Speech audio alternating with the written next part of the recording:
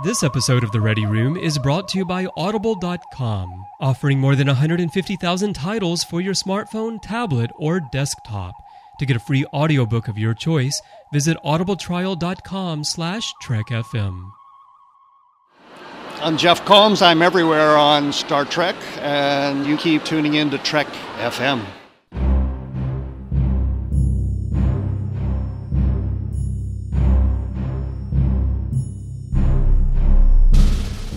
Welcome to The Ready Room, show number 151. Please refrain from using your imagination. I'm Christopher Jones, and with me this week is Megan Calcote. We'll be talking about some Star Trek news, including IDW's Star Trek Planet of the Apes crossover, the chance that Khan might return in the next film, and the results of StarTrek.com's Death Scene poll. Then in the feature, we're joined by Von Glitschka and John Mills to discuss the DS9 episode, If Wishes Were Horses. So let's step into the Ready Room.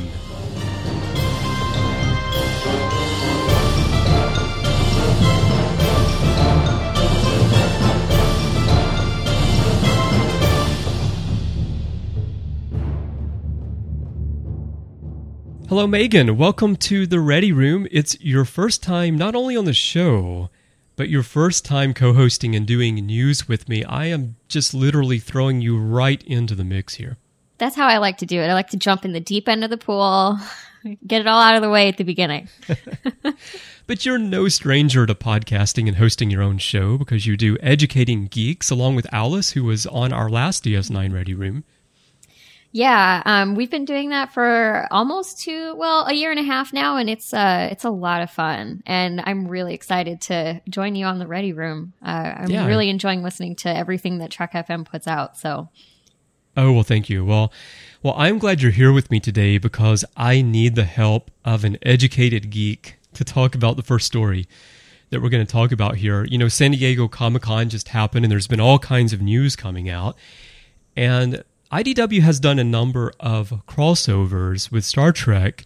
They've done X-Men, they've done Doctor Who, and now they're doing Planet of the Apes. And I'm not sure if the original idea came out of let's cross Star Trek and Planet of the Apes, or if someone was just sitting around and said, the Primate Directive, that would make a great story. Actually, I think the latter is probably more likely. Probably.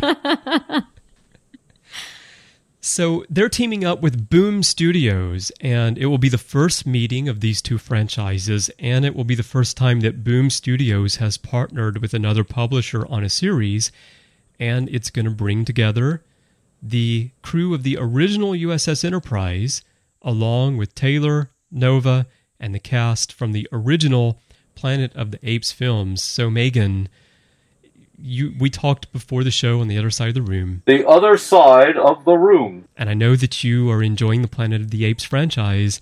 What do you think about this idea? Well, I do think it's a strange choice to cross over Star Trek and Planet of the Apes. Right? That's what I thought too. Yeah. I mean, there's definitely the opportunity there with the prequel, reboot, reimagining, whatever we want to call it, coming out. But I did read, I only read one issue of it, but I did read the Doctor Who Next Generation crossover, and I actually thought it was really well done. I wanted to pick up more issues, but sadly my comic book budget has been very dry lately, so I wasn't able to follow up, but I thought it was well done. So I'm interested to see what happens with this. I think there's good potential there. And I think the TOS crew is probably the best one to do this with. Definitely. Yeah. So that's definitely the right choice. Well, about it, they say Scott and David Tipton are writing these, and they're just the legendary writers of Star Trek comics. Yeah. So good choice for writing it, and I always enjoy their comics.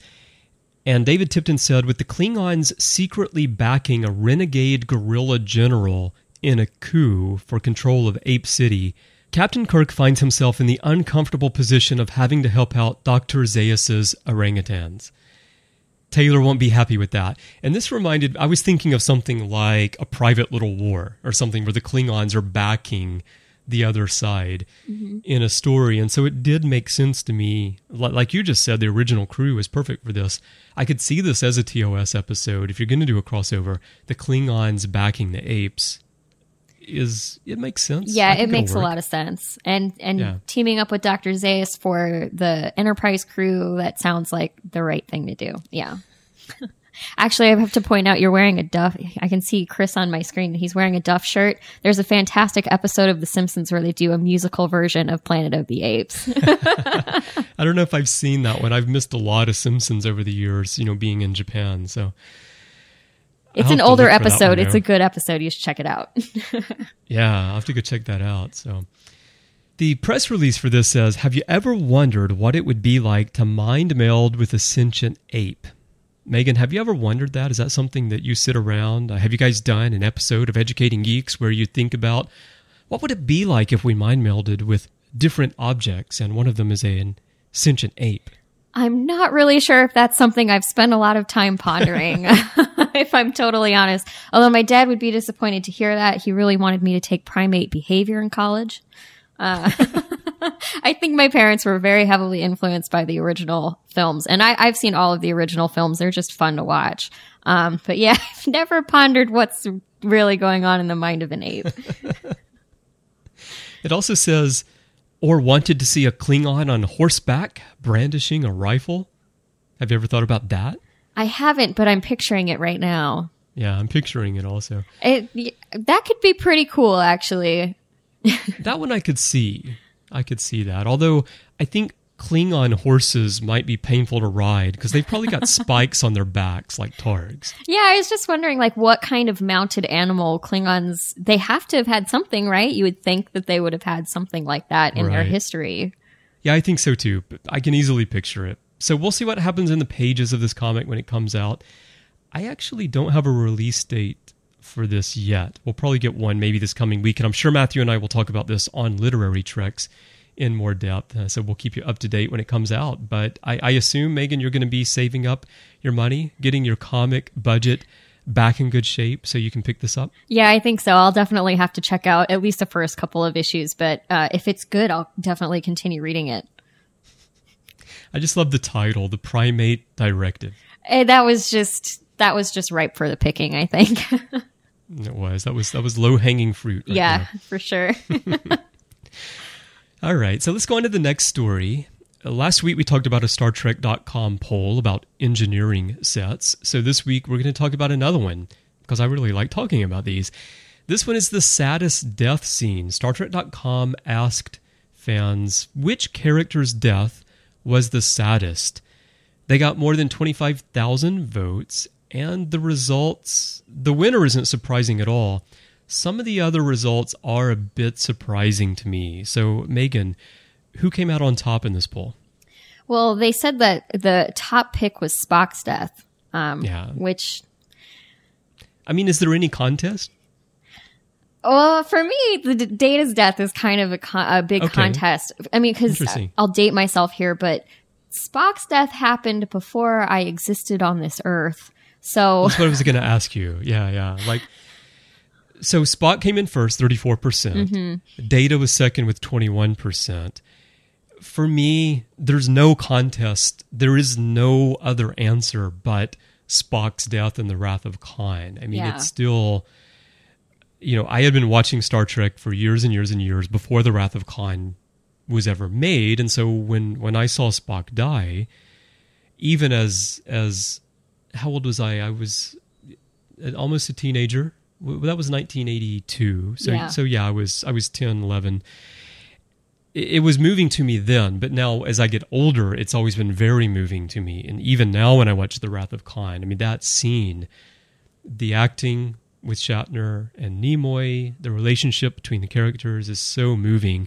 It's one reason why I have such a huge, enormous problem with Kirk's death scene in Into Darkness. Oh, I know. And when I see people tweeting about how touching that is to them, I try to see things from multiple angles and respect whatever views fans have on things, but it was such a complete hollow ripoff of The Wrath of Khan, and it was so poorly acted that, and I think Chris Pine does a great job as Captain Kirk. I like Chris Pine's Kirk, and I like Quinto's Spock. Okay, I'm not wild about it, but I think he does a pretty good job overall. But that scene was horrible. And one reason for me that I feel that way is that this is just the death scene in Star Trek that can never be topped. Because for me, it came along after I knew the characters. Yeah, well, and that's why for me, it's not necessarily the saddest. If the question had been, what's the most iconic death, that would have been the top of my list. But for me, it was always a part of my canon. I have no idea the first time I watched The Wrath of Khan. There's no telling how old I actually was the first time I watched it. So, I mean, to me, that I always knew it was coming. And it's just something I always knew about Spock. Yeah. But I am in total agreement with you about how they handled the Into Darkness scene. I was just sitting in the theater with my arms crossed. I was just angry. I was like, please don't do this. Please don't do this to me. Don't do this right now. And then they did it to me. So I was too. I mean, I was sitting there in the screening room at Paramount, and I'm with all these people who are mostly Japanese journalists and aren't as steeped in Star Trek as I am. And so they're kind of watching what's playing out on the screen. And I was so frustrated. I was like, I want to get my phone out. I want to tweet. I'm like, no, I can't tweet because it's a screening and I'm not allowed to say anything. And plus, I can't tweet. I was so frustrated. I'm like, you guys, are you seriously doing this? Really? Yeah. Really? Yeah, I was so frustrated. I think that's pretty much the thought process a lot of Trek fans had when that was happening. Yeah. Yeah. So let's go to Data, though. Data was second, 21%. This is interesting to me because for me, what is sad about Data's death is the scene afterwards on the ship. Yes. Where they echo the search for Spock, and Picard says absent friends as they do a toast. Yeah. That scene is really touching and really sad. But Data's death itself, for me, I don't want to say it's like joyous or a celebration or anything, but what it is for me is it's the culmination of Data's journey. He wanted to become human, and he sacrificed himself for Picard and for his friends. And so it's like the end of his journey, whereas Spock's death, he sacrificed himself for his friends as well. But it wasn't like the end of a journey for him. It was just his sense of loyalty to his friends. So you say Data's death is the saddest for you. So tell me about that. I mean, okay, so for me, I'm a TNG girl. I was raised on TNG. I mean, I was raised by Trek fans, so I've been watching Star Trek my whole life. But Data was the guy, he had this perspective on the human race, and I had grown up with him, and I didn't really see it coming. And I was really upset with it. I'm not really sure how I feel about how it was handled. But, I've never thought about it the way that you just put it. I've never thought of it as the end of his journey to become human. That kind of makes it that kind of makes it a little bit better for me. But what I don't like, I feel like his death was cheapened because they had the other android. And they should have just cut that out. Like, I think it would have had so much more weight, and I felt like they kind of cheapened the end of his journey. They did. They gutted the whole movie. I'm glad you said that. They cheapened not just the movie, but his journey. Yeah. They gutted 15 years, whatever it was, of Data's journey. And we didn't do Nemesis exclusively. We did the TNG film Face Off 2 weeks ago here on the show, and I went on my rant about that scene with B4, as I do every time we talk about Nemesis, because I don't hate Nemesis the way that so many fans do, but I hate that scene. I think when Riker walks out of Picard's ready room, they should have cut to the E in dry dock being repaired and roll credits, and it would have been a great ending. And so I hate that. But I don't hate Nemesis. I've got mixed feelings about it, but the way that they handled Data's death is one of the things that gives me mixed feelings about the movie for sure. So for you, it's the saddest death because of the way it was handled more than the actual event that took place on the scimitar. Yeah. Yeah. Yeah. If we were to go with the one that made me personally the saddest, it was definitely Jadzia. Okay. But I get that. I have too many feelings about Data. Oh, did you just say Jadzia? Yes. Okay, well, that was number 3, 14%. Yeah, it was the third one up there. Tied with Lol for 14%. I was really surprised to see Lol so high up there. Are you? Because I was actually thinking, before I knew that Lol was on the poll, I was thinking, Lol's death was sad. It certainly and was. It should be on there because I saw that Trip Tucker was on there. And I'm like, wait, Trip's on here, but Lol, that was... And then I saw it was there. Yeah. Well, I mean, it's a really great episode. It's a really touching episode, and it's certainly really sad. But when you compare, I was so into Jadzia. Like, I loved Jadzia Dax. I loved what they were doing with her and Worf, and I did not see that coming at all. And it really hit me hard. Yeah. And I definitely was bawling like a baby when it happened. So, I mean, it was for me the saddest. But see, for me, when Jadzia died, my reaction was like, wait a minute, what just happened? Because you don't kill a character like that usually on Star Trek. It was shocking for sure. The only precedent for it was Tasha Yar, who's also in this poll, who has 5%. But of course, Terry Farrell wanted out of the contract, and so... Yeah. I say they went out of the contract. For some reason, they signed the DS9 actors to 6 years, and then she didn't want to do a 7th year, and it's... whatever. So they wrote her death scene like that. Over time, I've come to accept it and think that, it's actually kind of cool that they killed off Jadzia in that it fits in with DS9 in saying, this is real life. I mean, this is how things are. People die. That's a good point. That's a really good point. But it wasn't handled well. I mean, I wish they could have given her a more meaningful death. It was just so...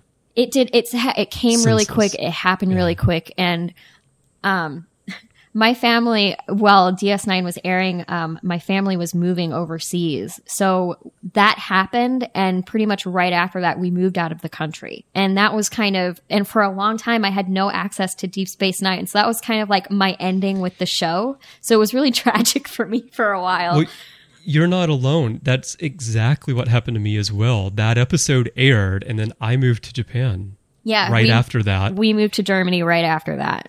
And I didn't get to see any DS9 for like a year. Mm-hmm. And my father recorded what he could, and he sent me videotapes, but he didn't get the beginning of season 7. And so the first episode that I saw was Field of Fire, the episode where Ezri has the rifle, and we're like, what is going on here? So that's really similar, because we were military, so we got the Armed Forces Network there a year behind, and it was very similar. It took me forever to figure out when it was airing, and it was I saw Ezri, and I was just like, what's going on? So it took me a while. Yeah. So, but in the end, the transition to Ezri has been great, and if you listen to The Orb, you'll find out why Matthew and I feel that Ezri's really important to the 7th season and how things play out at the end, especially with Worf and with the Klingons, and they couldn't have done that with Jadzia, so having the transition there. But I hated to see her go, absolutely. Yeah. So we talked about Lol a little bit, tied at 14%. That one to me, it's sad, but it's not sad in the same way as the others. Yeah. I suppose. Trip Tucker, 8% is next here. That wasn't sad at all. In fact, in my headcanon, it never happened because it was so meaningless, and it was so out of character for Trip. Trip would never have panicked like that, and he would have never have done that just so Archer could get there to give his speech. So it was just complete BS. I don't think it ever happened. Well, Chris, like you and I were talking a little bit earlier, I've not seen every episode of Enterprise. Okay. So I haven't seen it happen yet. Okay. Well, don't worry. It happens in the episode that isn't really an Enterprise episode. Okay, good to know. It's the last episode of Star Trek The Next Generation that comes on at the end of Enterprise. Don't worry. Nothing has been spoiled for you, Megan. I heard this a long time ago, so I've been mentally preparing. Do not worry. You will not miss anything by knowing that he was on this poll. Okay. All right. So the last two with 5% each, Tasha Yar and Captain James T. Kirk. Yeah. Now, Tasha Yar, there was nothing sad. We didn't know her long enough to really be invested in the character, in my personal opinion. And the way it happened was just so, it was kind of like the Jadzia thing. It was just so meaningless that you're kind of just left going, wait a minute, did they just kill one of the main characters? Well, and for me, Tasha Yar's death is very similar to Spock's death because it happened when I was really young. Okay. So it's always been a part of, like, I knew about that for as long as I knew about Tasha Yar. But that is one of the most iconic episodes of Next Gen for me. That's one of the episodes that I just really, really remember. Seems like I've seen it a bunch of times.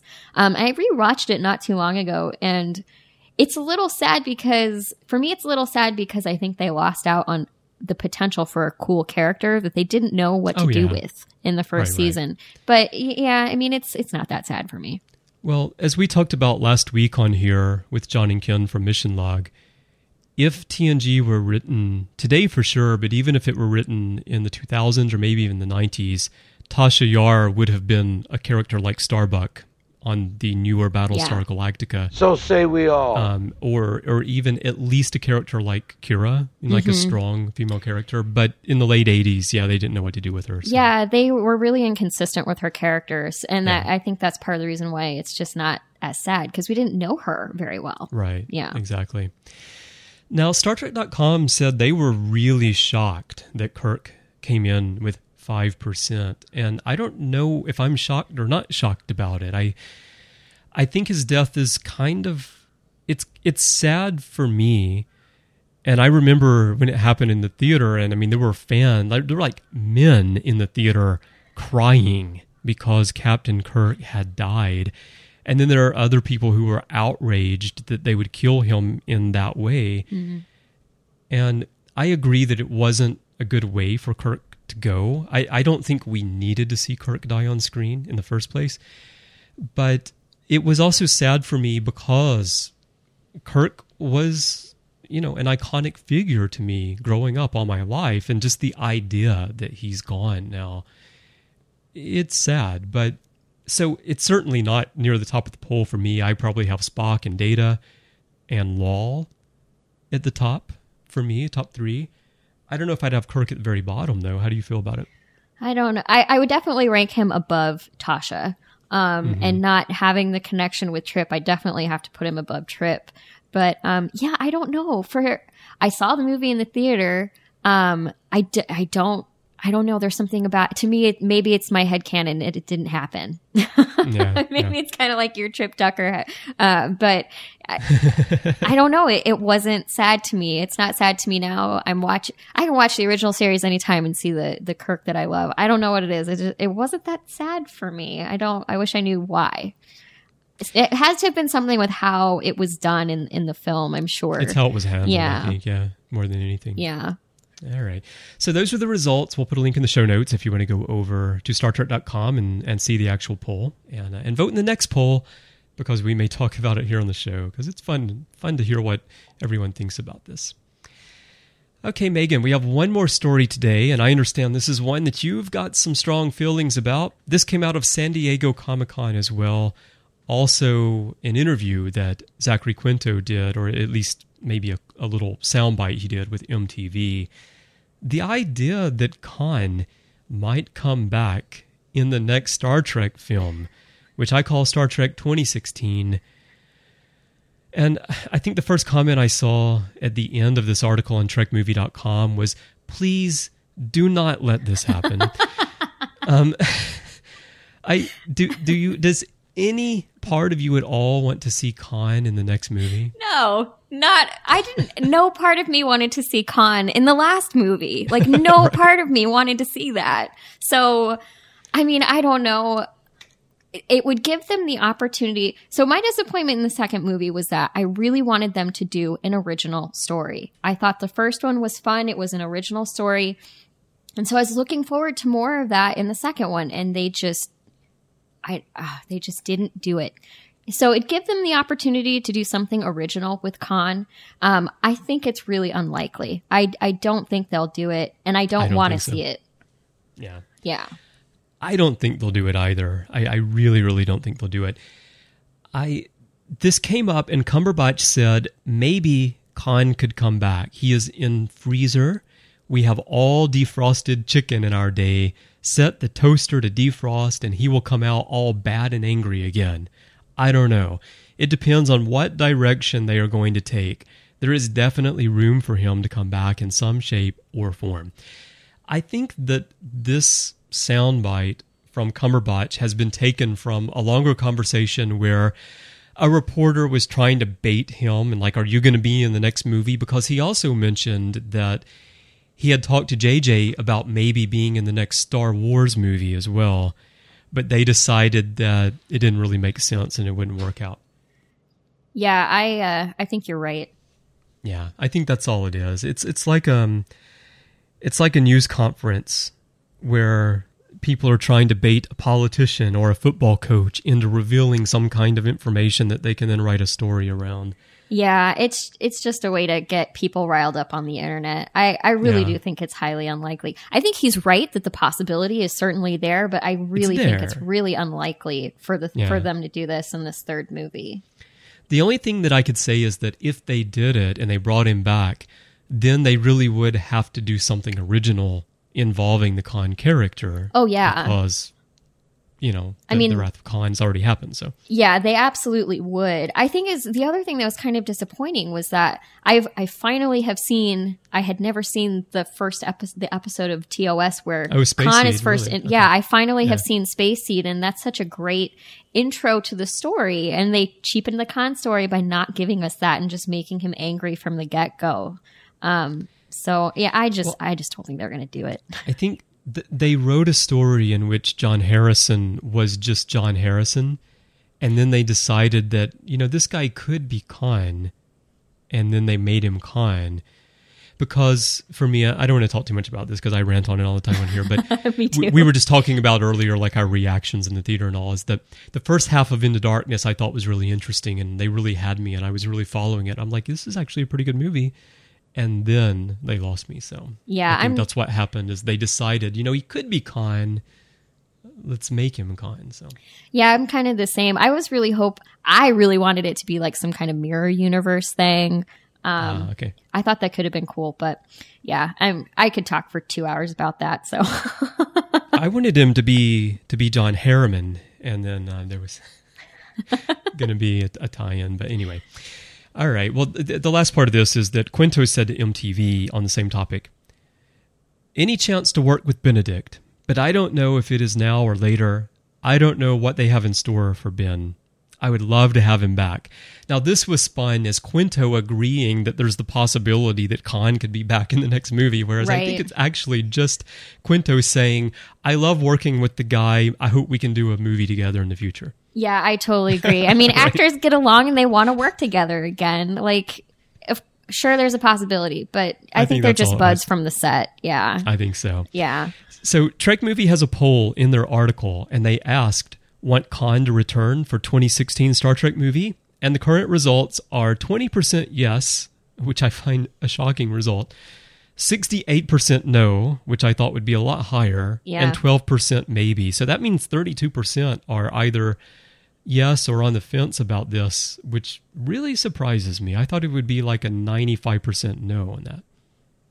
Well, I think there are a lot of younger fans out there that don't have as much history with the franchise, maybe, and at least those 12%. I'll give those 12% of people a little bit of a break, but I'm kind of surprised with the 20% yes. From following Twitter, I think those 12% are all young women who are in love with Benedict Cumberbatch, and they don't care if he plays Khan or if he plays the captain's chair in the next movie. They just want him on the screen. Oh, I'm totally in that camp. I love him. I think he's a fantastic actor, but I mean, I don't call myself a Cumber cookie or anything, but I think he's a fantastic actor, and I'd love to see him do just about anything. But yeah, please don't be Khan again. I like him as well, but I mostly just know him from Sherlock, not from much of anything else. And I really like his portrayal of Sherlock, although I think Martin Freeman steals the show as Watson in there, though. I think they steal scenes from one another. I've seen him in some other stuff. They're both really good. They are. They're both fantastic. And I've seen him in some non-sci-fi stuff, and he's a good actor. So I'd love to see him in anything, just not this. Yeah. All right. Well, we'll put a link in the show notes if you want to go to Trek Movie and check out the article and vote in the poll. I assume they'll keep the poll open until it hits 95. But I'm going to go vote today. I'll do that as soon as we're done recording. All right.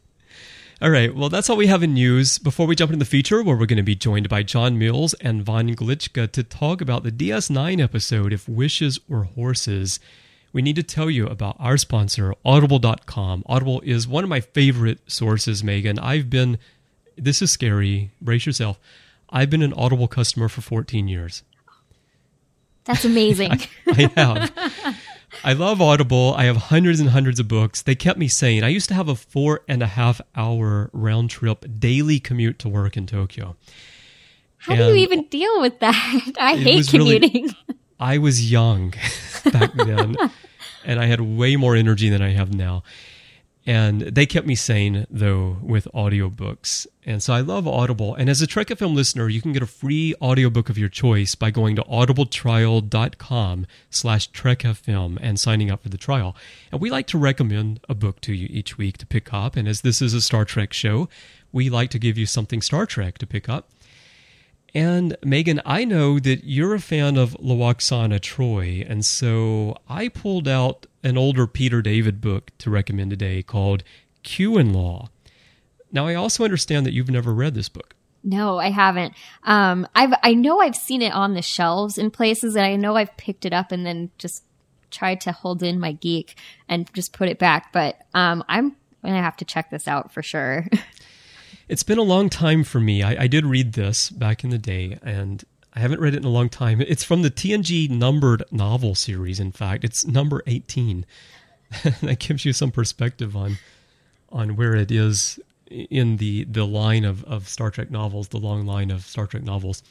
Here's the synopsis. I'm going to tell you about it and tell me what you think, Megan. All right. The USS Enterprise is chosen as the marriage site for a wedding that will unite two powerful rival families of the spacefaring merchant race, the Tizaren. But Captain Picard's happiness is soon cut short by the arrival of the Federation delegate from Beta Z, Lwaxana Troi, the mother of the ship's counselor, Deanna Troi. Despite Lwaxana's nagging presence, the festivities proceed smoothly until the arrival of the notorious and all-powerful being, Q, who has come to examine and challenge the human concept of love. Suddenly, the celebration is in turmoil. The Tizaren families are on the brink of war, and Lwaxana is determined to teach Q a lesson in love that he will never forget. I'm sorry, I can't stop laughing because this is a book with both Q and Lwaxana, so right. Stuff is going to get totally junked up. Well, apparently, I'm just saying, I think Lwaxana's lessons in love, they didn't stick too well with Q because when he tried to woo Janeway, he wasn't very good at it. That's true. That's very true. And he was getting lessons from the master here. Come on. That's right. Yeah, I'll have to check this out for sure. I've started biking to work, so I need stuff to listen to on my commute. Well, it's perfect so then. This will be perfect. You should do that. Yeah. All right. Well, pick it up. So, Megan, you can get it, and everyone listening, you can get this book absolutely free just for trying Audible. If you go to audibletrial.com/TrekFM and sign up for the trial. I should point out it's for new customers, unfortunately. I wish we could do it for existing customers, but there are people like me who've been using them for 14 years, and so they're trying to get new customers. But when you try out Audible, it really does help us keep the Ready Room coming to you every week. So go try them out. Again, audibletrial.com/TrekFM. And we really thank Audible for their support of the network and the show.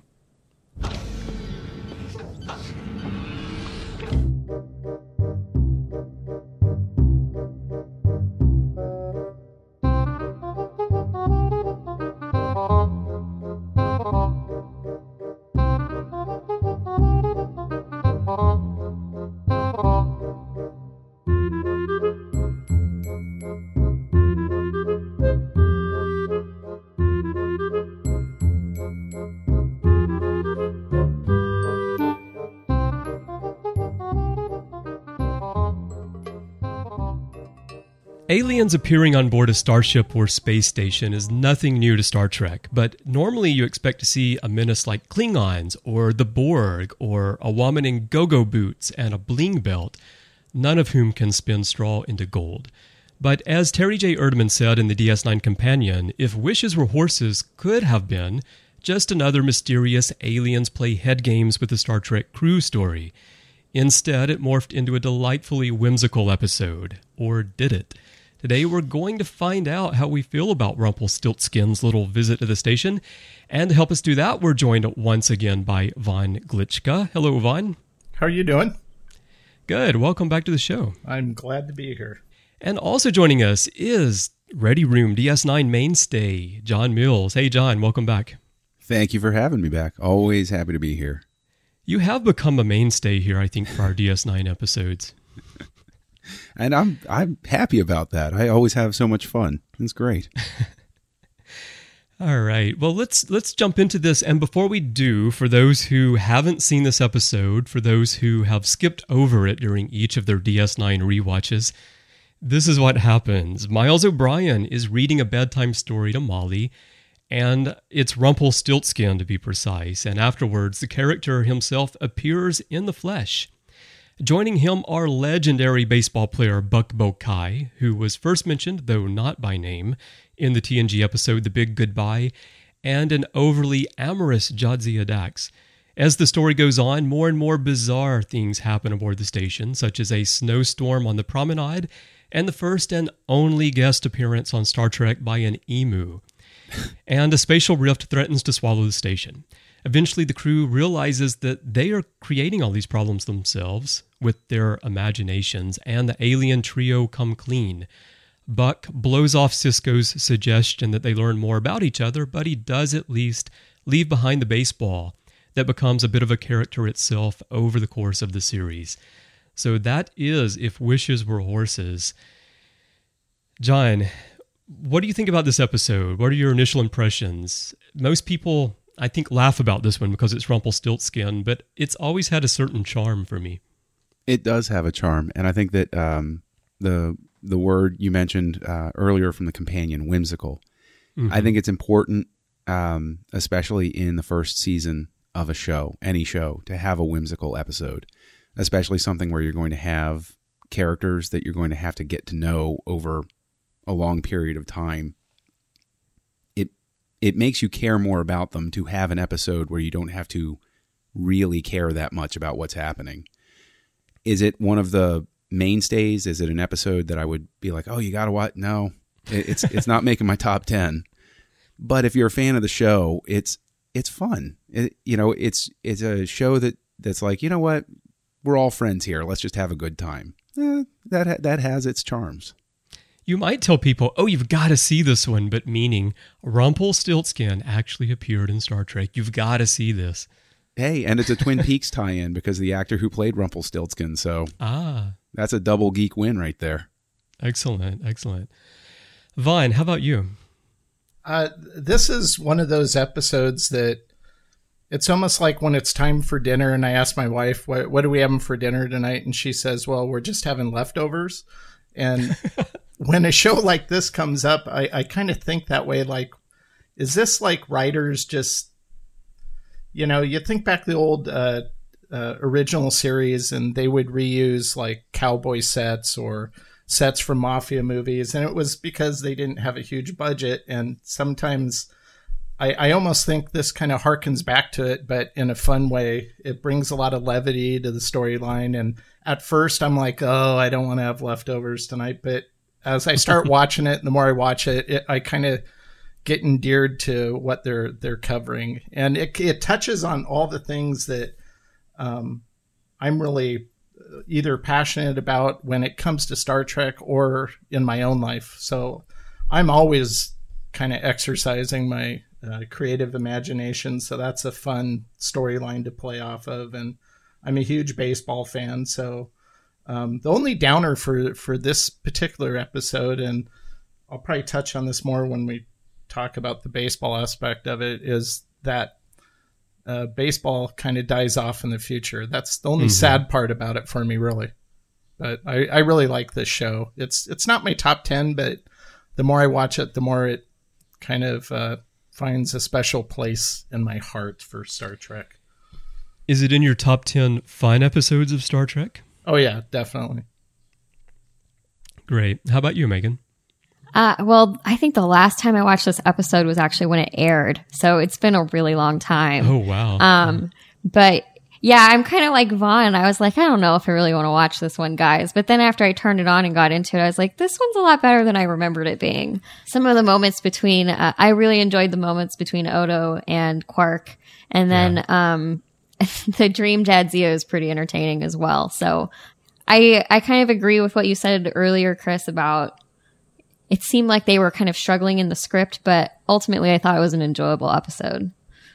Well, they had this idea that there would be aliens whose approach to first contact was different than the Federation, because the Federation is very much head-on. I've heard it described as head-on friendly confrontation.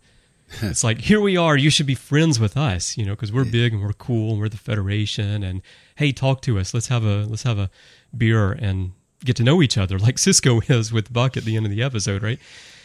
But these are going to be aliens who are really shy and they want to kind of feel you out before they reveal themselves. So that was the idea for the episode.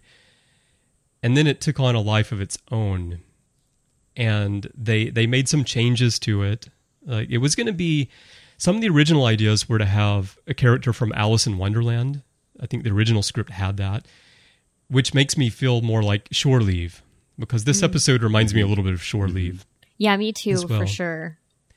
This episode reminds me more of Where No One Has Gone Before from The Next Generation, just in that there are like actually things manifesting themselves on the ship because of people's imaginations, but it does feel like Shore Leave as well. And they were going to have a leprechaun as well, and they decided that maybe that was a little bit stereotypical if Miles O'Brien is talking to a leprechaun.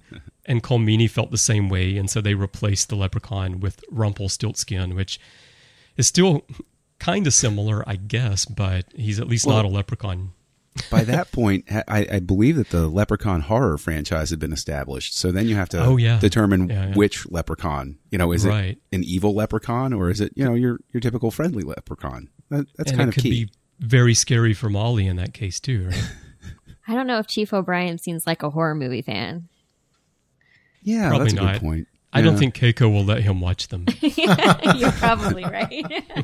Exactly.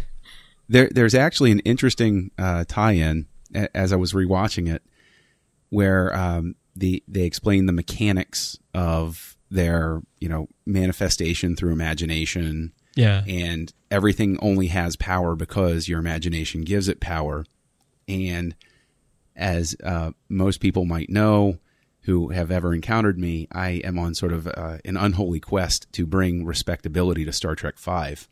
And so there's a possibility here where you can retcon it to say that the creature they encountered at the center of the galaxy was one of these creatures gone bad. And that's why the Great Barrier wasn't actually there. It was all a manifestation of your imagination. That makes sense. I like that. Yeah. Well, now I have an idea also, just came to me right now.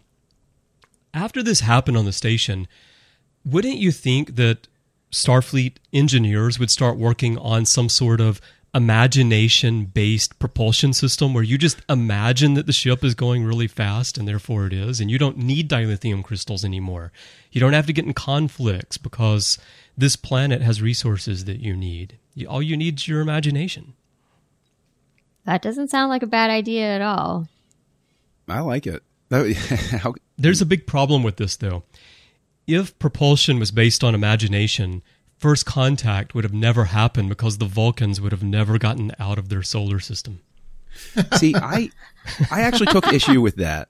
I actually took issue with them saying that the Vulcans don't have great imaginations because mathematics requires a great deal of mental gymnastics at times and a lot of imagination. And I don't think it's fair to classify the Vulcans as non-imaginative within the context of the episode. I think that they would be some of the most imaginative people, just more controlled about it.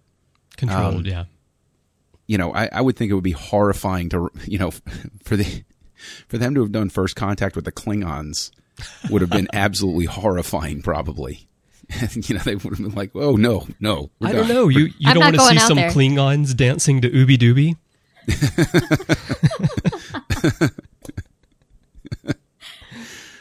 No. All right. Well, Yeah. So the premise here, of course, is letting our imaginations run wild. This has one of my favorite lines in Star Trek when Kira says, "Yellow alert against our own imaginations." Yeah. But the premise itself, I mean, it's something that we've seen a number of times in Star Trek. We already talked about Shore Leave a little bit. And tying into this is the idea that there are these explorers who come to the station, which I just talked about a moment ago, who want to feel out the crew and find out about you. And so but they don't want to show themselves. So they take other forms. And we see that either in this case where they're not actually possessing anyone, right? They're just imitating other characters that are appearing. Or sometimes we see people being possessed, like on Enterprise in Observer Effect, where the Organians come on the ship and they actually take over people's bodies. So we see these two types of things, and we've seen it many times throughout Star Trek. Did this plot device for you guys did it work in this episode, or did it just feel like a rehash for you? For me, it worked. I thought it was, it's a worthwhile plot device. So I don't mind if it's being reused.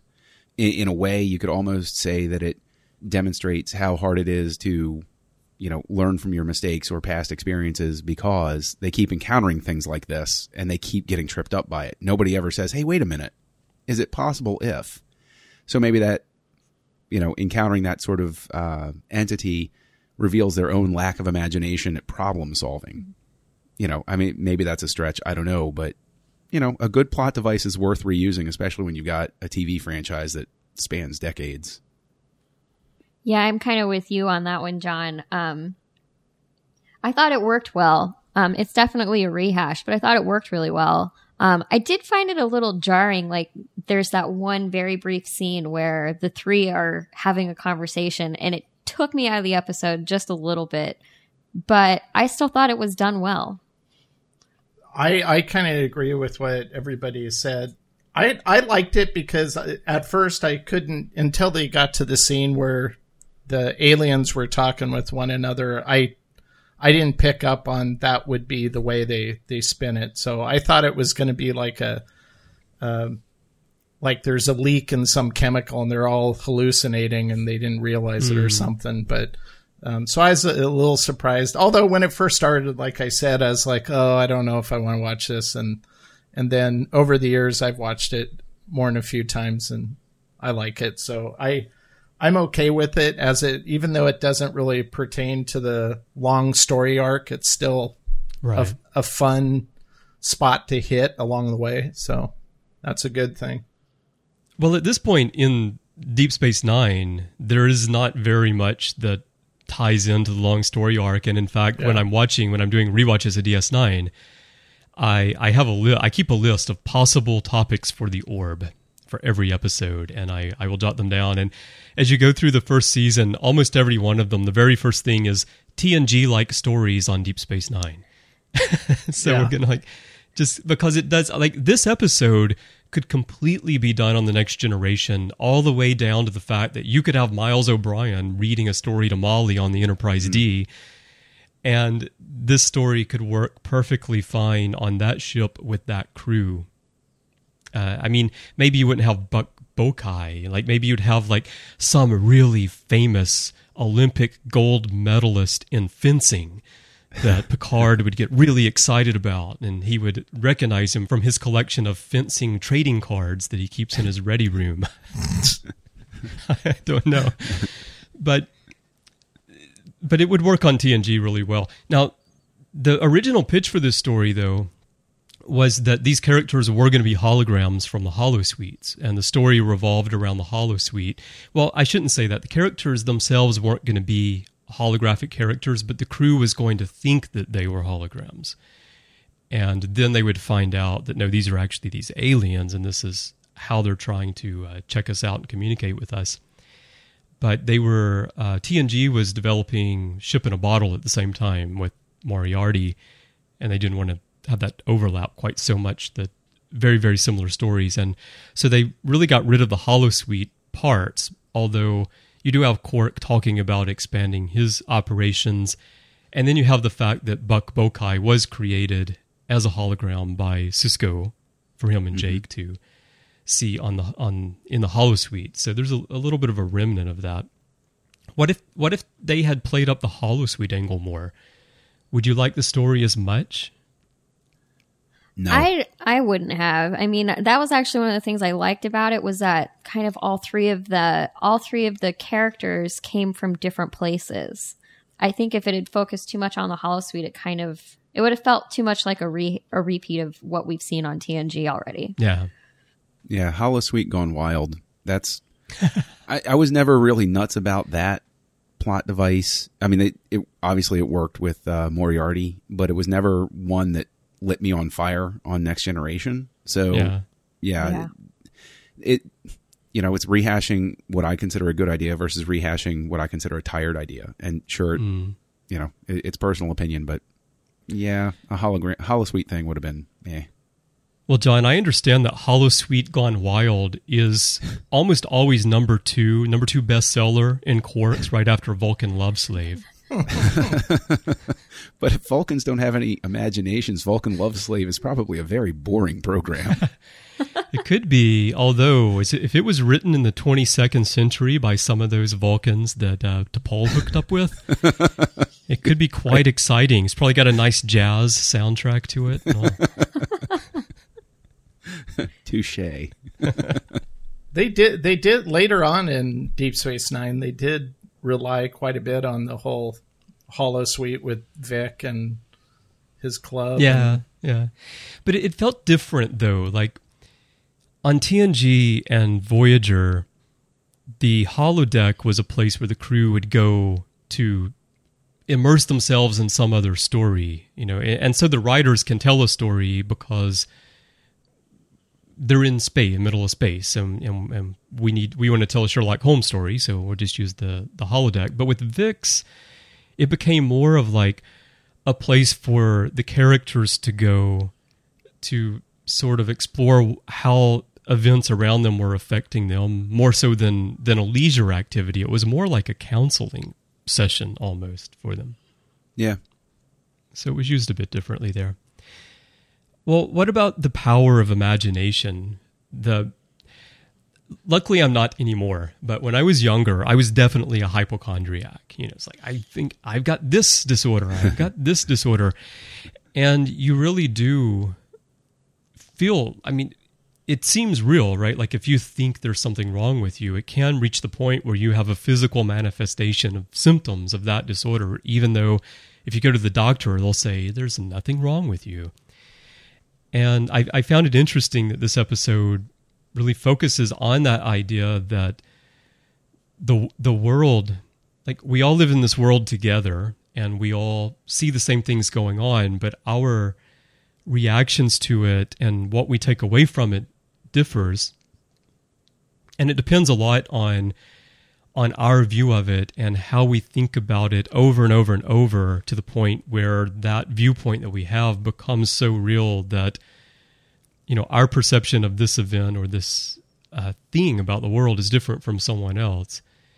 And this is taking it to the extreme here, to where you actually see, a snowstorm on the promenade, or a cork in the brig, or whatever it is that you imagine would be real.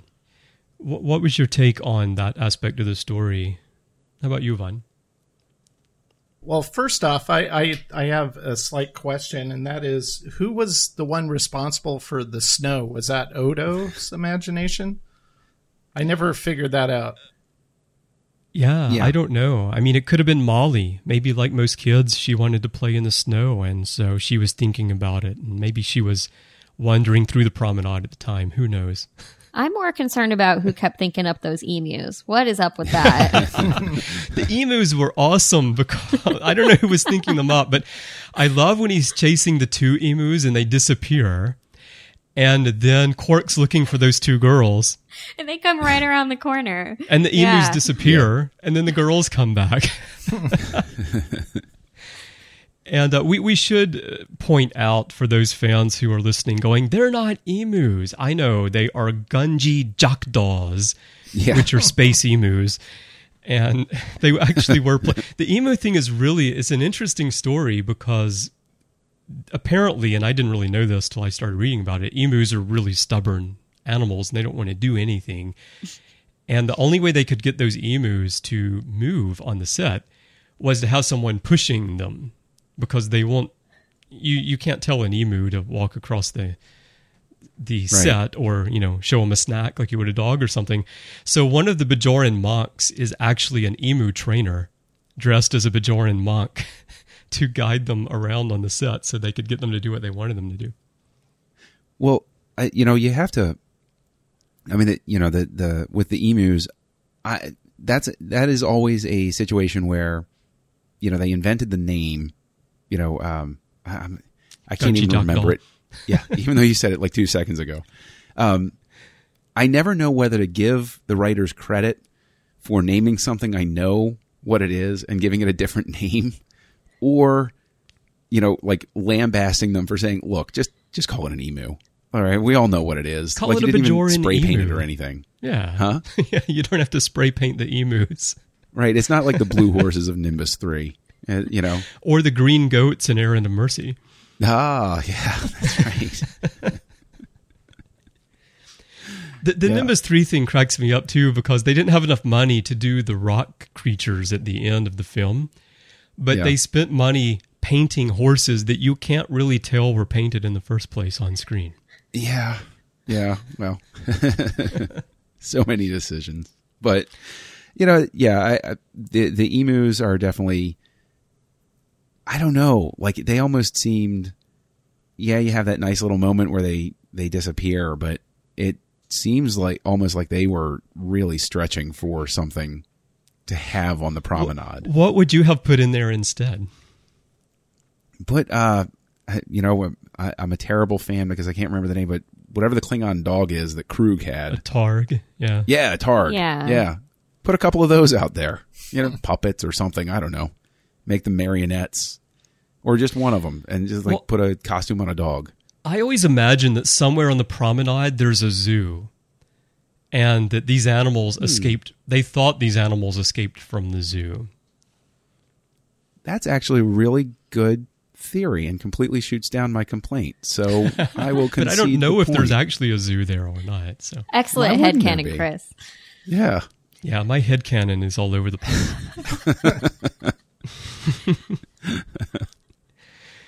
Also, an interesting thing that Renee Auberjonois talked about was that in the movie Brewster McCloud, he played a character that turned into a bird over the course of the film. So they had him improvise in this episode to try to get the emus to react to him. And that's why he's doing his head. He's kind of examining the emu. He's moving his head around to get the emu to react to him. Oh, that's interesting. And it turned out that to me, it works well for Odo's character. Odo, he's a security chief, and he's really looking over this bird. I wonder if this guy's trading arms or something. What's going on with him?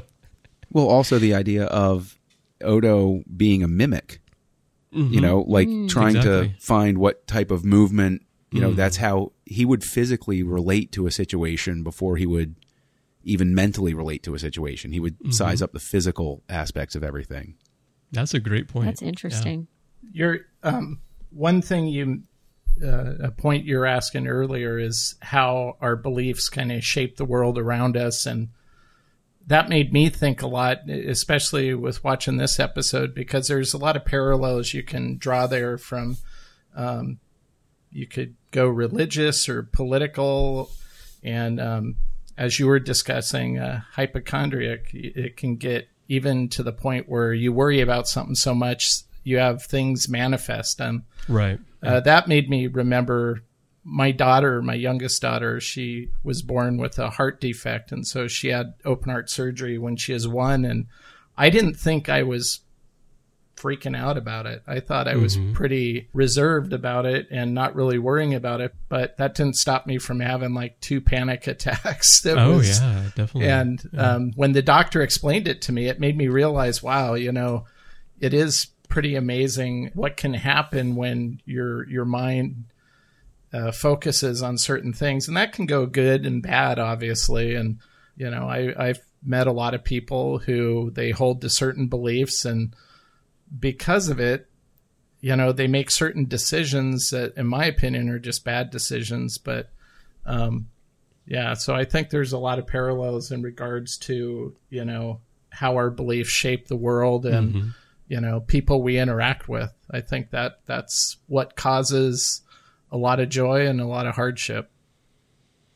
Well, it's almost like reality is some sort of substance that has to be molded, right? It's not set. And you hear stories about people who exhibit super strength, in a time of danger. Like if your child is in danger, you could lift something that's you normally could never lift. And I think that is sort of that our minds put limitations on us in many cases.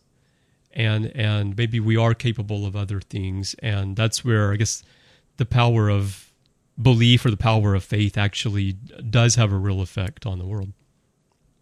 I have a question. Did they ever name the aliens? Did the aliens have a title? Like what type of aliens? Not that I'm aware of. It would have been interesting if they had revisited these aliens at some point down the road so that we knew who they were. Yeah, I thought they were a really interesting race. I wanted to know more about them. Just like Cisco, I was like, well, tell me about you. Well, yeah. And there's even that the guy who played Bokai, like he's walking out at the end. He's like, yeah, we'll see you in a year or so. Yeah, right, yeah.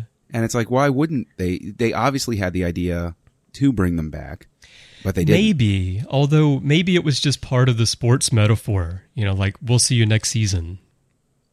Okay, well, I mean, that's a fair point. Yeah. That's a fair point. But they may have thought about bringing them back. I haven't actually heard that was the case, but it depends on what happened with the show. At this point, the show is just basically TNG, but it's set on a space station, and there are, emissaries very different. And then when you get to Duet, things really start to change towards the end and in the hands of the prophets. But for most of the middle of the season, first season of DS9, it's TNG. They've got different uniforms, and they're on a space station. You have different characters. In season 2, the show started to really find its own voice. And so I think at that point, they didn't think about going back to these aliens. But if it had continued to be like this all the way through, then this does seem like a story that they might have picked up on again, and they would have encountered them once again. No, I just wonder if, has anybody done it might be neat to do, like a novel, have a story where you find out that there was some instance during the Dominion War where they thought something was happening, and it was really this race came back, and they were like, we were just curious to see, what you're like in a, we saw you having this war, and we were curious to see, where your minds are during this situation. You find out who the fatalist is and who the pragmatist is, and at that point in the war, and maybe it's a learning session that brings the characters to, the point that we know them at in the show or something. What if they were a rival race to the Q? That would be interesting. I like that idea. I like that idea a lot. Yeah. Maybe they should have used this race to retcon Tremaine into. So that would make more sense, right? Yeah, it would have. Because Tremaine was much more limited than a Q was. Right. Because these guys, just like Trelane, were watching Earth through their telescope, and they were into the fairy tales, and they were into everything, yeah. Yeah, I like that. So you could just call them P. They'd just be the letter P. The P. I don't know about that, Vine. I can just hear them like, red alert, we have P on the bridge. It doesn't sound very appealing. I don't know.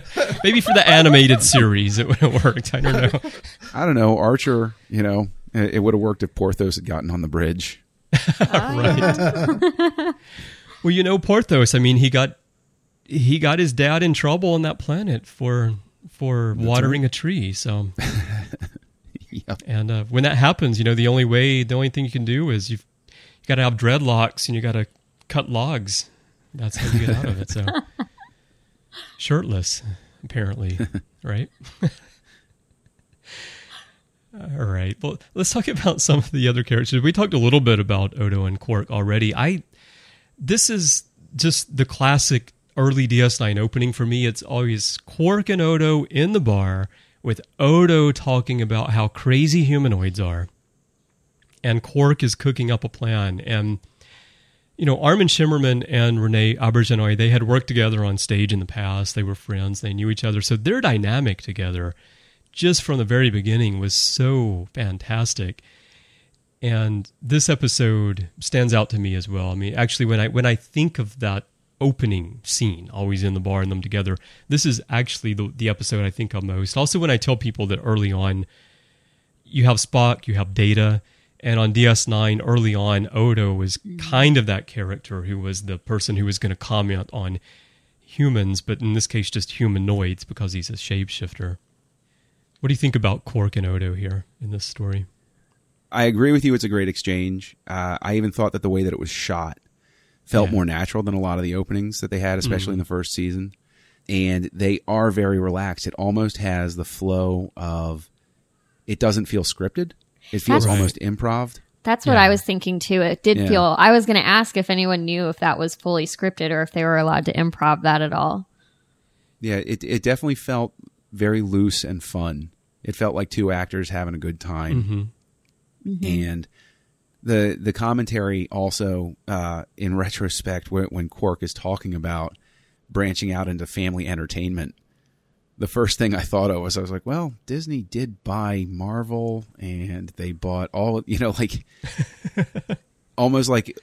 almost as if Disney goes out and buys Las Vegas next. Oh my gosh, that's exactly what I wrote down. You've got the ultimate entertainment empire that is absolutely unstoppable from this point forward. Wow.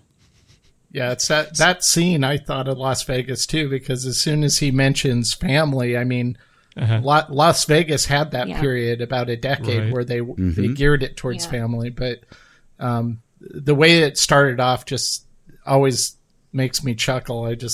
I like their interaction. Anytime those two are kind of throwing barbs at one another, it's a good thing. It's one of my favorite combos of actors in Star Trek, because it just really always feels like Armin and Renee, not Quark and Odo, when they're talking. And especially if you see them in other things, it's just... And Armin Shimmerman does such... Well, both of them really, because the makeup for both of them is really hard to act through. And they both just do such a great job of that. We were watching Frasier the other night, and there was an episode where Renee is playing one of Frasier's old professors from school. And when you're watching him, it's like, it's not like you're watching Odo, but it's more like I think about Odo and I realize just how he played through that makeup and felt like a real person, despite the fact that he's been made to look featureless, and how like thick and plasticky that is.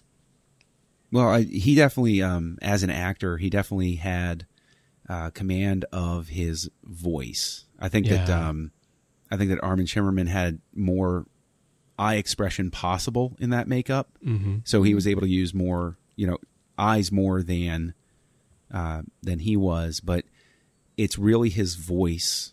He's so good at using it as, an actor's tool, and it's so old school, because there are so many actors now that have to rely on the close up and getting just the right lighting in the shot and the facial expressions. I think it speaks very much to his stage background, in that you're not going to, basically, he's able to play to the back of the room as well as the front of the room, as opposed to somebody who's strictly trained for screen can play for somebody who's 4 feet away from them.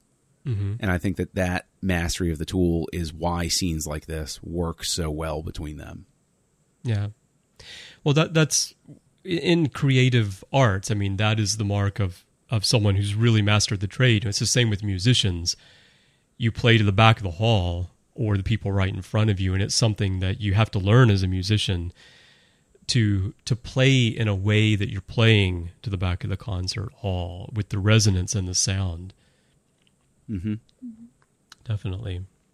Well, one of my favorite moments between them while they're talking is how Quark is making fun of Odo, trying to convince him to go into the holodeck, and he says you can intermingle. He's holding a glass of something. It's like Romulan ale or something because it's blue, and the way he swishes that glass around is just so delicious.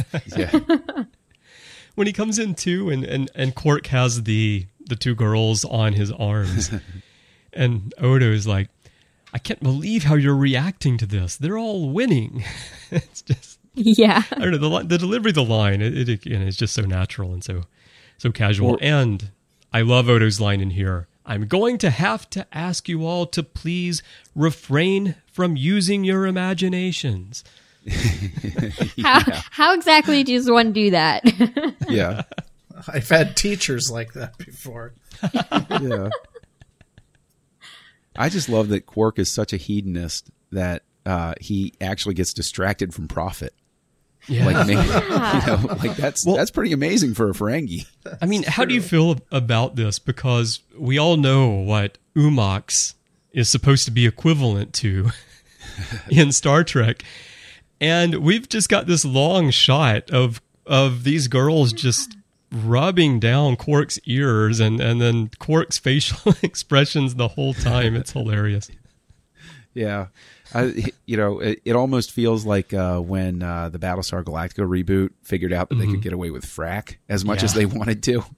And like all of a sudden they were like, at least once every, 3 lines, we have to use this word. Don't say we all! And it, I think that they well, that's what made it so popular, right? Because frack wasn't new. Frack was in the original Battlestar Galactica as well. But they brought it out here and they really, really made it a curse word that was okay for TV, right? And now it comes on. Are you doing this show, by the way, John, with Colin and Mike and Drew, I think? Commentary Frack Stars that they have started? Have you done that show yet? I haven't been on that one yet. So they've got commentary track stars, commentary trek stars, and commentary frack stars now. Oh, my goodness. That sounds amazing. Goodness. All right. Well, let's get into a racy topic since we're kind of headed that way anyway. Let's talk about the fantasy life of Julian Bashir. Going through season 1, this was not much of a shock because we've seen him, like, he can barely stand up straight when Jadzia is around. But at this point, though, when we know what he turns into as the series goes on, and when you go back and you rewatch it, it's really kind of funny to see him around Jadzia. What did you think before we know who the aliens are, by the way, and you just see this amorous Jadzia Dax coming onto him, knowing how badly he wants her, and then how he reacts once he doesn't know yet that it's an alien, is actually making advances toward him.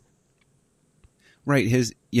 It's his big fantasy that she's suddenly wooed, and then, all of a sudden, it happens, quote unquote, and his first reaction is to start taking scans. And what's wrong with you? Right. What's wrong with me? What's going on here? Wait, you like me? There must be something wrong. Right. Exactly. I actually. Oh no, go ahead and finish your thought. Oh no, I was just going to say, and it's like hard on the heels of a conversation where she says, "Oh, you're a great friend," and he has a reaction that I think a lot of people can sympathize with, of just sitting back and going, "Okay, all right, great, thank you." Like maybe that's why he questioned it, but then if he questions it, for him to suddenly say, what the heck, I can't figure out what's wrong right now. Okay, that felt a little odd to me. It felt a little weird. Yeah, I agree with you on that point. I did think it was really refreshing the way that they handled it, because it was hot on the heels of that conversation where she had clearly been like, look, I really love you as a friend, but this is not in the cards at all. It's not going to happen.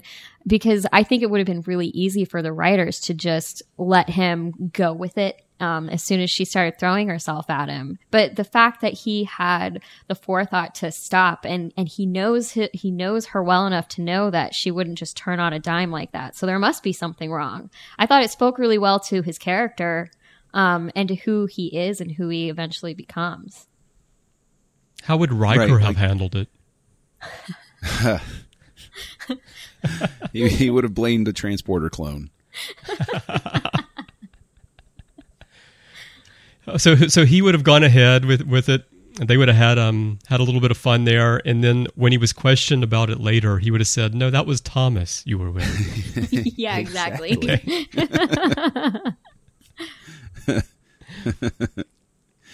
Yeah. Well, their interaction at the very beginning, when he's still like going back and seeing the early episodes after you see the character development later and everything that has come, between Jadzia and Worf and the way that Bashir's character matures over time, going back and seeing them interact when he's still trying to woo her, it feels so weird. It feels so odd. And I think it speaks to the fact that they weren't 100% sure what they were going to do with that relationship, whether they were going to have it be, Bruce Willis and Sybil Shepherd, or what, like it felt like they almost felt obligated to, over time, these two would fall in love. And this is just their early courting phase. And it really, to go back and see it in action, makes me thankful that they didn't go down that road. Yeah. Because what they produced by not feeling obligated to do that was much more special and memorable than anything they could have done with these two characters, especially with the way they were developing in the beginning. Yeah. Now, I totally John, agree. using that reference, I now have a good approximation of how old you are. I just want you to know that now. Curses, have I given myself away? No, when I was watching this, and if my memory serves, it transitions from Odo and Quark over to Dr. Bashir and Jadzia. Part of me thought, just for a split second, okay, when you see her coming on to Dr. Horndog later, I part of me wondered, okay, did Quark, because he's been known to kind of play matchmaker at times. So did he slip her, a Mickey or whatever? But I thought the part that kind of threw me off on this episode with regards to what happened to Dr. Bashir and his imagination is, I thought it was a little, I don't know if off is the right term, but the way the real Dax responded to it. Like, I would have thought she would have been a little more upset than what she came off as. I think she would be if she were just... How old is Jadzia supposed to be? I'm trying to remember. I think she's supposed to be like 28, something like that. If she were just a young woman in her late 20s, I think she probably would be. I think that's where they played up the fact that she's actually this Trill who has all these lifetimes of experience, and that allows her to sort of temper her reaction to something like that. So it actually, that's a good point. I think, was written well to take what they had created of this character and actually utilize that. Well, she actually says at one point, "Don't worry, Julian." I'm probably paraphrasing, but don't worry, Julian. I was a young man once. Right. Oh, that's right. And Yeah. to sort of contextualize it that way. Yeah. But then it continued beyond that, and it's almost, if you're going to pick on a flaw, with that, the way that was handled is, I think that when she called out how submissive that Jadzia was, I would think that, I thought it was cute the way that, the imaginary Jadzia, threw some of Julian's misgivings about her at the real Jadzia. But it would have been interesting to see that imaginary character adapt her tactics to be more reflective of the real Jadzia, so that she wasn't this sort of like submissive, want to sleep with him sort of mentality, so much as, adapting and saying, okay, well, what is it about the real Jadzia that you do want? This is your fantasy, but let me adapt your fantasy to what you would expect to actually happen. But, at the same time, you only have, an hour with commercial breaks. So, well, they could have recovered about 10 minutes if they had cut down the gazing at the view screen at the rift part, where we got every character's extended reaction to what was happening on the screen there, John. That's an excellent point, Chris. The music cues weren't at least 10 minutes right there. Yeah, I think that that they just hit like a note on the synthesizer, and then they just went into the editing booth, and they were just like, okay, just keep it stretching for a little bit here. So, Megan, looks like you wanted to say something about Jadzia there. Yeah, I thought John touched on a couple of really great topics with that. First, I think the scene where Jadzia is kind of forgiving Julian for his fantasies, I thought it was so well written for her as the Trill character, because you do see her admit that, yeah, okay, I understand. It's a fantasy. I like how she says, I feel like we're kind of invading your privacy because it's a fantasy, and those are supposed to be private, and they're private for a reason.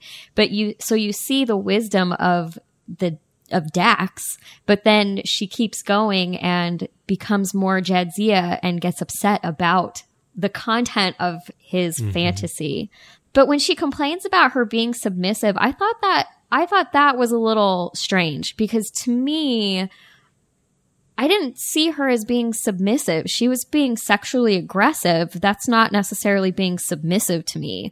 So to me, what Julian likes about Jadzia is that she's a strong, confident woman who speaks her mind. And he wants a strong, confident woman that's going to be constantly attracted to him and just wants to be with him at all times. Yeah. Yeah. I thought that was a little bit of a mistake in the writing. Well, I don't think that Julian wanted Jadzia to be submissive, like you said, in the first place. But it could be that those aliens they don't know how to interpret the imagination of people. And so they're pulling out this one little thing and then behaving in that very, very one-dimensional way. And that's what they're seeing. But yeah, I never took it either as that Julian's fantasy is that Jadzia would just be submissive to him, yeah. To me, it looks like he wants a woman who's assertive and assertive about being intimate with him. That's what he's looking for, not a submissive woman. At least that was my takeaway from that. Almost like he's like projecting his libido onto her. Yes. I could see that. Okay. That would be a good foreshadowing of what's yet to come. So with his relationship later on in this series, that is. Yeah. Well, let's go on to one last point here that we have to talk about, which is the expanded baseball mythology. Now, Mike from Commentary Trek Stars, and as I mentioned earlier, Frack Stars, is a huge baseball fan, and he told me that we have to talk about this. But of course, I wanted to talk about it anyway because Deep Space Nine fans are very familiar with Sisko's baseball and its importance in the story as we go along, especially the interplay between Sisko and Dukat and what the baseball symbolizes there as well.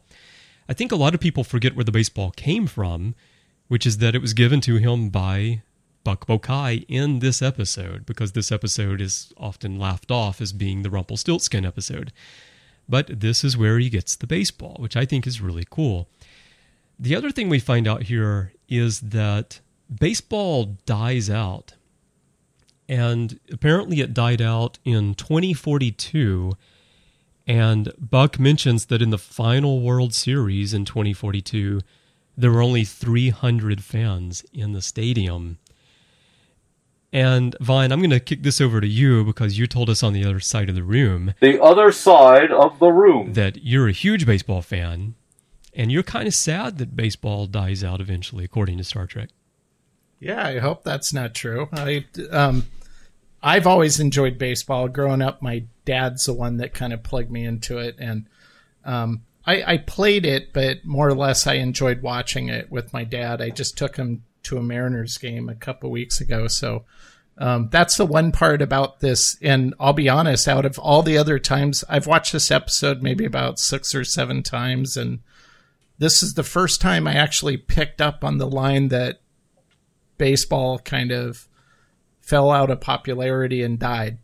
I never picked that up the other 6 times. I'm like, what? Oh, that kind of sucks. I don't like that. But I do like the other part about it.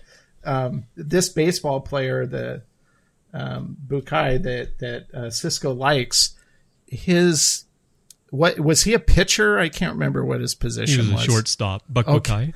Yeah, his physique is kind of that of I don't know if you know who John Kruk is. You know, I found him not so pro baseball looking in terms of who they pick for the actor on this, but I liked his character. He was he's the kind of person that you kind of grow to like. So I like that they brought baseball into this. I thought that was not just to bring Cisco into the storyline, but it is interesting. I never noticed until you just said it that this is when the baseball was introduced. I thought Cisco had brought that on board. So, well, you would think he might, right? Because we see him using baseball as an analogy for the prophets and emissary, right? So you would think maybe he had it, but this particular baseball that he has on his desk comes from this episode.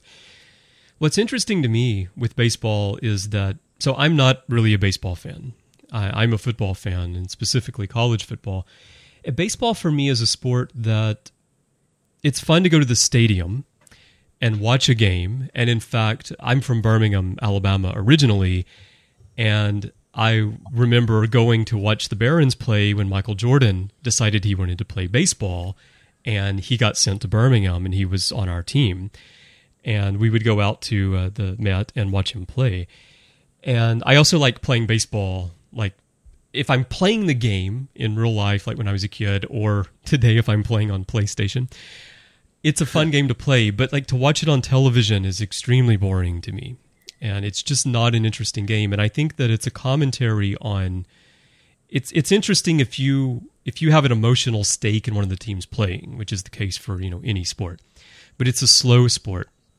And I think it's a commentary here on society, even in the 90s, where attention spans are getting shorter and shorter and shorter. And I think it's actually the reason that football and NASCAR are so popular today is that they're very action-packed sports as opposed to baseball, which is America's pastime, but is a slow sport to watch. And I think they're mentioning that. And also an interesting point is this episode aired May 16th of 1993. And you remember that the 90s were a time where baseball was having a lot of problems, and then it was 96, or was it 94? Was it 96 when we got the big baseball strike where they actually canceled part of the season? There was no World Series. And they let Ripken cross the picket line so he could keep his record intact. And I had lots of friends who were diehard baseball fans at that time who got fed up with it. And they said, I'm done with baseball. And I think it really took Major League Baseball many, many years to get people to come back. And they really hurt themselves with that strike. And like I said, I'm not really a baseball fan, so I would need someone else like Vaughn here to speak to how much it has recovered, whether it has recovered fully from those years or not. But I think they really hurt themselves at a time when people were already maybe losing interest in the sport. And I think that Star Trek is just commenting on that. Well, I don't think baseball's going anywhere, certainly not by 2042. I mean, I've done events at work. I'm an event planner, and I've done events with the guys who do the sabermetrics, and they just filled the room. It was like standing room only, and we're talking like a 300-seat room. So I think baseball really has recovered. Well, 300's perfect. That's how many people were at the 2042 World Series, Megan. We had the final World Series at my job. Yeah, it was great. 301 in my version. But yeah, I mean, maybe I think it must have been a sign of the times because, I mean, so many of my friends are huge baseball fans. I've got a soft spot in my heart for baseball. I played softball when I was younger. It was my sport. So I think 2042 was a pessimistic guess for if baseball ever dies. I don't think it's going to die anytime soon. I don't think it's going to die either, but but not by 2042. Yeah. If they were making the episode today, they might have had it be found a way to make it hockey, because I think I could see hockey going away. Yeah, actually, I agree with you there. I think hockey's really struggling, at least in the States. But even though they mentioned this here in this episode on DS9, remember that in DS9 they do play up the fact that baseball is coming back, and there are these teams, in like Pike City and places like that. In fact, baseball is what brings Sisko and Cassidy together, because their date wasn't going very well until they both realized that they both like baseball. So baseball is responsible. Bajorans should really love baseball, because baseball is responsible for the birth of the emissary's child. That's a great point. It'll become the Bajoran pastime. Yeah. The story of Buck Bokai here is interesting too, that they wanted to have a baseball character on here, and they were making props. There's a junior illustrator, Ricardo Delgado, on the show, and he was making props for Sisko's desk, and he made these baseball cards, and they're actually shown on Sisko's desk from time to time, even before this episode. And one of the cards is Buck Bokai, and he, Delgado, is a fan of Buckaroo Banzai, the movie Buckaroo Banzai, and that's where the name comes from, Buck Bokai. And he retouched the cards, and I think it was Mike Pillar who wanted to have the baseball player be the character that was mentioned in The Big Goodbye. And then they wanted to have an Asian descent for the character. And then they got photos of Greg Gian, who is a model creator, who's actually on the Starships panel, Ships of the Line panel at San Diego Comic-Con this past week as well. And he had photos of himself in a baseball jersey. And that became the basis for the baseball card that they made for Sisko's desk. And so then when they got to this episode and they're going to actually make a real live Buck Bokai come on the station, that's where we get the Asian bloodline for, descent for the character as well. It's kind of an interesting story, that how that all comes together, though. Ah, cool. Not completely out of the blue just for this one episode. All right. Well, I think we've run through we've talked an hour about if wishes were horses. Can you believe that? We had more content for this episode than the writers had for this episode, because I already mentioned the view screen gazes, which there's so many times this episode where it just feels completely like they're stalling for time. Like, we've got to get 45 minutes out of this somehow. And they even inserted... Emu. Yeah, that's right. Let's have more emu time. Why didn't the emus ever get to the bridge? Come on. That could have given you, cool. The turbo lift comes up, and there are two emus on the turbo lift right into ops. They're running around pecking but see, you can't get them to do anything. You have to drag them around. Oh, that's a good point, because you could speed up the film and have it be a Benny Hill skit. Oh, that would be awesome. Chasing emus all through the station. Boom, 3 minutes of screen time right there. Yeah. Speaking of last point here on the filler, though, the scene where Sisko pops up behind Jake on the sofa in their quarters, that was added at the last minute because they were running short. They needed some material for the episode. Oh, really? Yeah. That was a good scene. Yeah. Because I actually specifically, what really jumps out about that moment is that Jake isn't like actually afraid of Sisko. He's like, oh, he'd kill me. But like when Sisko manifests in his imagination, he loves his dad so much, he's terrified of disappointing him. Mm-hmm. And Sisko doesn't like yell at him or anything like that. He's just like, oh, come on. Is that really what happened? It's like, okay, Dad, I'll do my homework. Do you think your dad would really kill you? Right. Yeah. No, I don't think so. But it's also, the scene is intentionally vague, and it's actually something that I think, at least I never really picked up on this most of the times I watched the episode, but they shot it in a way where Sisko appears to suddenly pop into the scene from behind Jake. And it was actually done to keep it vague. Like, is that really Sisko, or is that one of the aliens pretending to be Sisko as well? Have you ever really thought about that, or did you always just take it as, well, that's just Sisko coming into his quarters? No, I always presumed that it was it was an extension of the manifestations. Okay, interesting. That it was, Jake's imagination of exactly how his father would react if he didn't do his homework. Yeah. So it's, but it was supposed to be left vague. Like, is it really Sisko or is it not Sisko? And I think the intention is that it's not, primarily because Avery Brooks wanted to play the scene like standing up over his son, like I'm the father figure. But they didn't want it to be played that way because that really would make it seem like it's definitely really Sisko.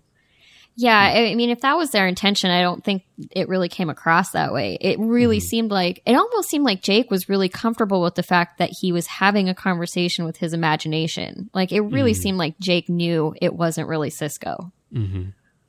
He wanted to bring that back later on in the series when he tells about his girlfriends. All the times he tells his dad about his girlfriends, right?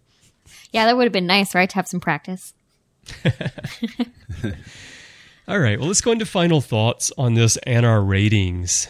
So, John, what are your final thoughts on If Wishes Were Horses, and what's your rating? Fun episode, especially if you're a fan of the show. It's fun to go back. The little tidbit about that's where the baseball comes from, that's fun. That makes it a fun episode. Retconning it so that it works in some way with past stories, whether they be on the silver screen or past series. That I think that's a lot of fun. So I'm going to have to give it, I'm going to say 27 Kindles out of 30. All right. Excellent. Oh, that reminds me. Did you also wonder when Miles is reading the story to Molly, if that pad is just dedicated to Rumpelstiltskin? Like, were there any other stories on that pad, or is that the Rumpelstiltskin pad? Because you know how limited pads are in Star Trek. You need a whole stack of them. There's probably like a row of pads in Molly's room with all the fairy tales on them. My first thought was Kindle. It really was. It was just, hey, look, there's their library. Because, I mean, maybe it's the benefit of time. Maybe back then I'd have been like, oh, wow, they have a story on a small computer screen. But now I'm like, they must have thousands of stories on that. Intergalactic iTunes. They just download the app. All right. Well, Vaughn, how about you? This episode, I think somebody else already mentioned this already, but it's a good... my wife has never watched Deep Space Nine, and this is one I think she could sit through and not be too bored by the geekiness of it. But for me, I like it just because it touches on a lot of topics that are fun, the imaginative thinking and the power of your imagination. I always like Quark and Odo, so anytime Quark's on the screen, that's always fun for me. And the aspect of baseball they brought into it. So because of all those, I would have to rate it 4 out of 5 metaphoric fantasies. Excellent. All right. How about you, Megan? Well, I think this episode had potential to be a lot worse than it was. I think ultimately they did actually a good job with the concept that they came up with, even if they were clearly stretching for time. So I will give it 6 out of 10 emus on the promenade. Excellent. Yeah, that's a great point, Megan. This episode definitely had the potential to be worse. And I think a lot of fans, as I keep saying, remember it that way. Like almost like this is in the same category with Move Along Home. But this episode, for me, really is fun. It's just a fun episode. And I think it's a much better episode than Move Along Home. I think it's much better than most people give it credit for. And I surprisingly watch it I mean, not like once a month or anything, but I watch it far more often than one might think. So I do enjoy this one. So I'm going to give this episode 8 Daedalus class starship models. Ooh, nice. Because I love how DS9 throws in references to 23rd century technologies and ships and events and foods and everything that people overlook. And Cisco has this starship model sitting in his office, starting from Progress all the way on through. You see it over and over through the series. It's a weird starship design, though, isn't it? It's got a big ball Yeah. on the front. Yeah, it's a little odd. But it's pretty cool. All right. Well, thanks for joining us today, guys. Before we go, Vaughn, tell people where they can find you if they want to find out what's going on in the world of Vonster. I'm hanging out and tweeting far too much on Twitter, and you can find me at Vonster. And my website is just my name, vonglitschka.com. Excellent. Very good. And John, how about you? You can find me causing all sorts of trouble on Twitter at KesselJunkie, KESSELJUNKIE, and also on a weekly podcast called Words with Nerds that I co-host with my buddy Craig. Excellent. Very good. All right. Well, thanks again for joining us today, guys. Thanks for having me. Thank you. Well, thanks for having me on. It was really fun to do the show. And as I think I made it through my first time co-hosting pretty well. I think you did a great job. You did. All right. So thank you for doing news with me today. And thanks to John and Vaughn. I was joking that they're going to have a new podcast on the network, the John and Vaughn Show. So we'll see when that's going to launch. But I'm glad they could join us today as well. But If Wishes Were Horses isn't the only thing we've been talking about here on the network this past week. So here's a quick look at some other things you may have missed elsewhere on Trek FM. Previously on Trek.fm, Standard Orbit. Oh, I'm just going to say this up front. I don't know if it's Koenig or Koenig. I've heard both. I'm going to go with Koenig, but if I'm wrong, just pretend I said Koenig the whole time. And I'll go with Koenig. All right. And then, so our bases are covered. So we'll both, yes. Okay. One of us will be right. Earl Grey. They're like, we're supposed to be decommissioned, and Kirk's like, second star to the right. And then, like, what happens after that moment? They're like, they just start like 5 minutes later. It's like, well, I guess we have to go turn back. around. To the journey! To the journey is community. And that's what you find with Star Trek, and that's why we do what we do, and that's why we love it when you guys write us, find us on Twitter, and that's why we're all friends on Trek.fm, is because we have this sense of community, and that's what it brings. It's not just about a show, it's about each other. Warp 5. Archer's way is the right way. He brings the light. She walks into the light to talk to Archer, because then she is enlightened, because he is an enlightened man. She walks back into the darkness and retreats back into her world to pick up the slates and go teach the kids about the humans and the Skagarians and all that kind of stuff. Commentary, Trek Stars. I think it would be fun, in order to prove my point, would be like have us play a game of Monopoly, and also 2 players entirely determined by randomness. 2 fictional players. It would be Mike, Max, Blue, and Green. Continuing mission. When we made the audio drama, it was a fairly straightforward transition. Let's call this ship the Excelsior. Let's make it the 4th one to bear the name. Let's put it in the Delta Quadrant. But now that we're there, I'm really happy with a lot of those things. Melodic Treks. Second marriage took place in August the 6th, 1963 to Camille J. Williams, a Las Vegas dancer, and they had 2 children. And yes, I know, he divorced and married in the same year. I ain't gonna go anywhere near that. You draw your own conclusions. Literary Treks. I think I posited the idea that Lal was kidnapped, and Margaret just said in her Margaret E. way, she just said, Moriarty. And that's what else is happening on Trek.fm. So check out all of these shows and find out what we're talking about in your favorite corner of the Star Trek universe. You can get them everywhere you get your podcasts. We're all over the place. We are the Jeffrey Combs of Star Trek podcasting. He is everywhere. Just search for Trek.fm or the name of the show you want to listen to, and you'll find us there. And don't forget to check out the master feed, which contains every episode of every show we do. So if you want to sample all these shows, that's a great way to get started. And while you're in iTunes, don't forget to leave us a review of The Ready Room or any of these other shows. You can also do that in Stitcher, and you'll get your name in the drawing for some great Star Trek prizes as part of our reviews promotion. Now, the promotion was supposed to end here at the end of July, but we've actually decided to extend this a couple of weeks for two reasons. One, a lot of our series-focused shows did not get started promoting it at the same time we did here on The Ready Room, so we want to give those audiences a little extra time to get their reviews in. And also, we have a great new prize for those who review the official podcast of Star Trek Axanar. Alec has contributed some of these amazing embroidered patches that they've done for Axanar. It's a set of 3, and we'll be putting an image of that on the page at trek.fm/review. And we want to give people a chance to get in the drawing for that as well.